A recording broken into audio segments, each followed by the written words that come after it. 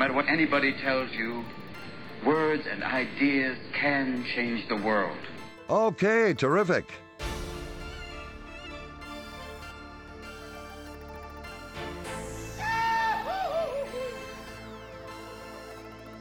Language and writing were made available. He'll teach you everything.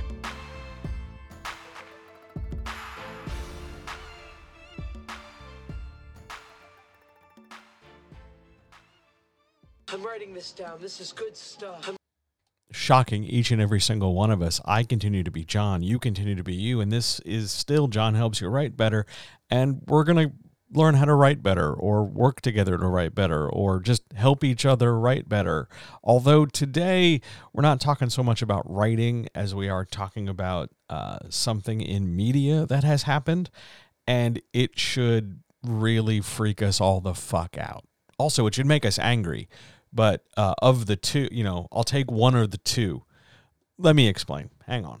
So a few weeks ago, maybe it was last week, maybe it was slightly past that, there was an announcement made by some really shitty comedians and really shitty writers and even shittier venture capitalist pig fuck swine bros that they were going to, I don't know the right bullshit term for this, they were going to sort of feed an AI or build an AI composite of George Carlin and then allow it or let it or make it, I guess like a dancing monkey, produce a new comedy special, because wouldn't that be great to have more George Carlin?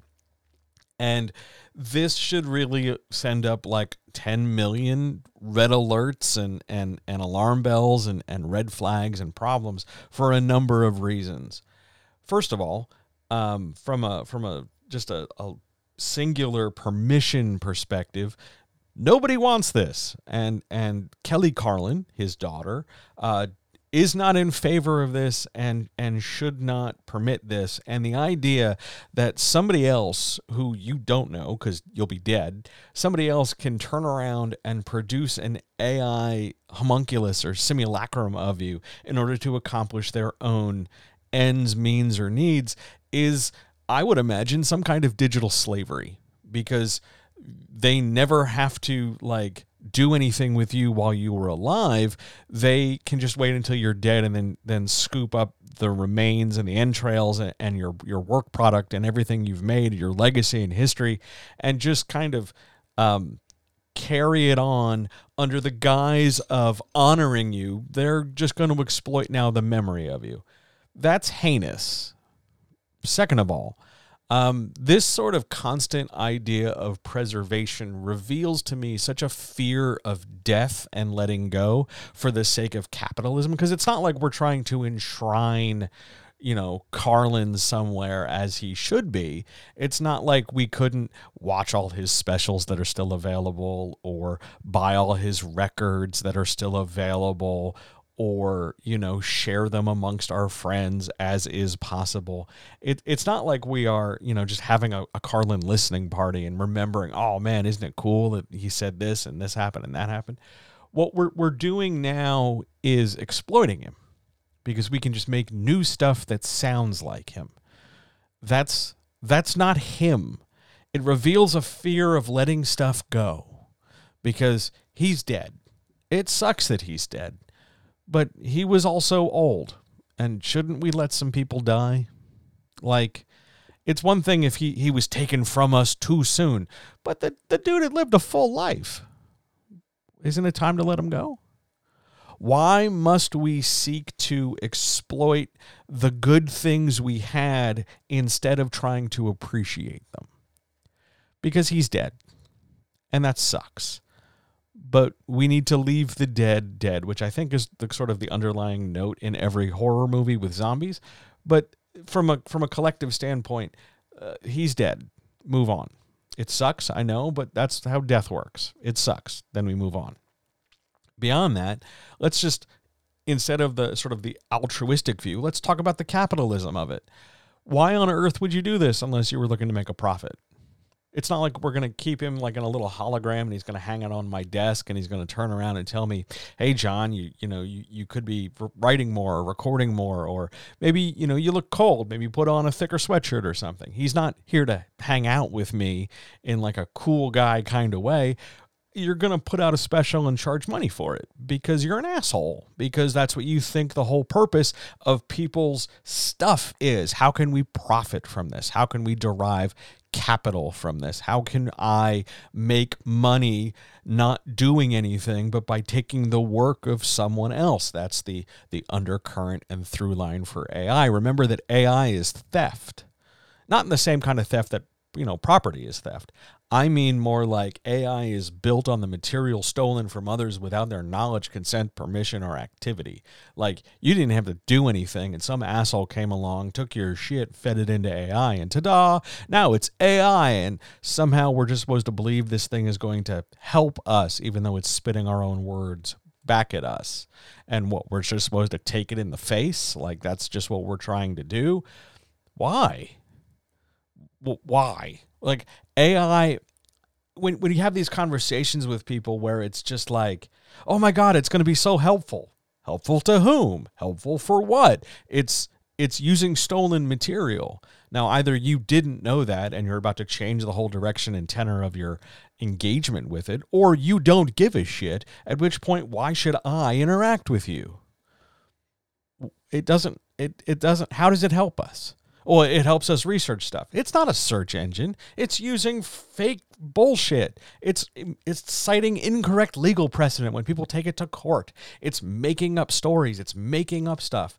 Yeah, I understand that it's possible that you're Googling bullshit too, but at least with Google, we get a sense of parameter to it. We get a sense of like, it could be anything, and then we have to do the discerning. We have to sit down and sort the stuff out. Which, by the way, thinking for ourselves, that's what George Carlin wanted us to do. Isn't that shocking? But the point here is that it's not a search engine. So why the fuck would you treat it like one? The more we look to go backwards and go back to the dead and the forgotten and the long canceled and the reboot and the sequel and the prequel and the remade culture of things, the more we fail to move forward. We brought back Frasier, and it's a dud. We're going to spin off Boomer NCIS, and it'll probably last for 65 fucking years because we just can't let a new idea come in because the new idea might not, be uniform that everybody likes it. You might say something outrageous. You might end up on Shannon Sharp's podcast and then, speak the truth, and then everybody freaks out in the community. Like, Google it if you don't know what I'm talking about. The point is that we need to make new things. And they don't have to be as good as or better than the past. We just need to make new things, not stolen things. And we should make an effort to be not the British Museum and profit off of the stolen stuff from other people and then claim like, oh, I just discovered this, whole pile of artifacts from other cultures. They were just hanging out. Nobody was using them. Rather than pretend that we just, tripped over this stuff, we should make new things. We should talk about how to innovate. We should develop our ideas. We should have an original fucking idea in our original fucking brain rather than saying, I wonder what I can reappropriate. I wonder what I can go back to and repurpose. Just make something new up, because there was a time before the hyper-acceleration of capitalism, before are we on 4 economic collapses now, where people made new stuff up. And sometimes it worked. And sometimes it failed, and sometimes it failed spectacularly, and sometimes it was amazing. But there was a period, I remember being alive during this period, where new stuff was made, and it lived and died by its own merits. Long before we had arguments in the marketplace of ideas, we ran some ideas up the flagpole and see what worked. We made new television shows. We tried podcasting. We tried this. We tried that. We tried stuff. We didn't repeat old stuff.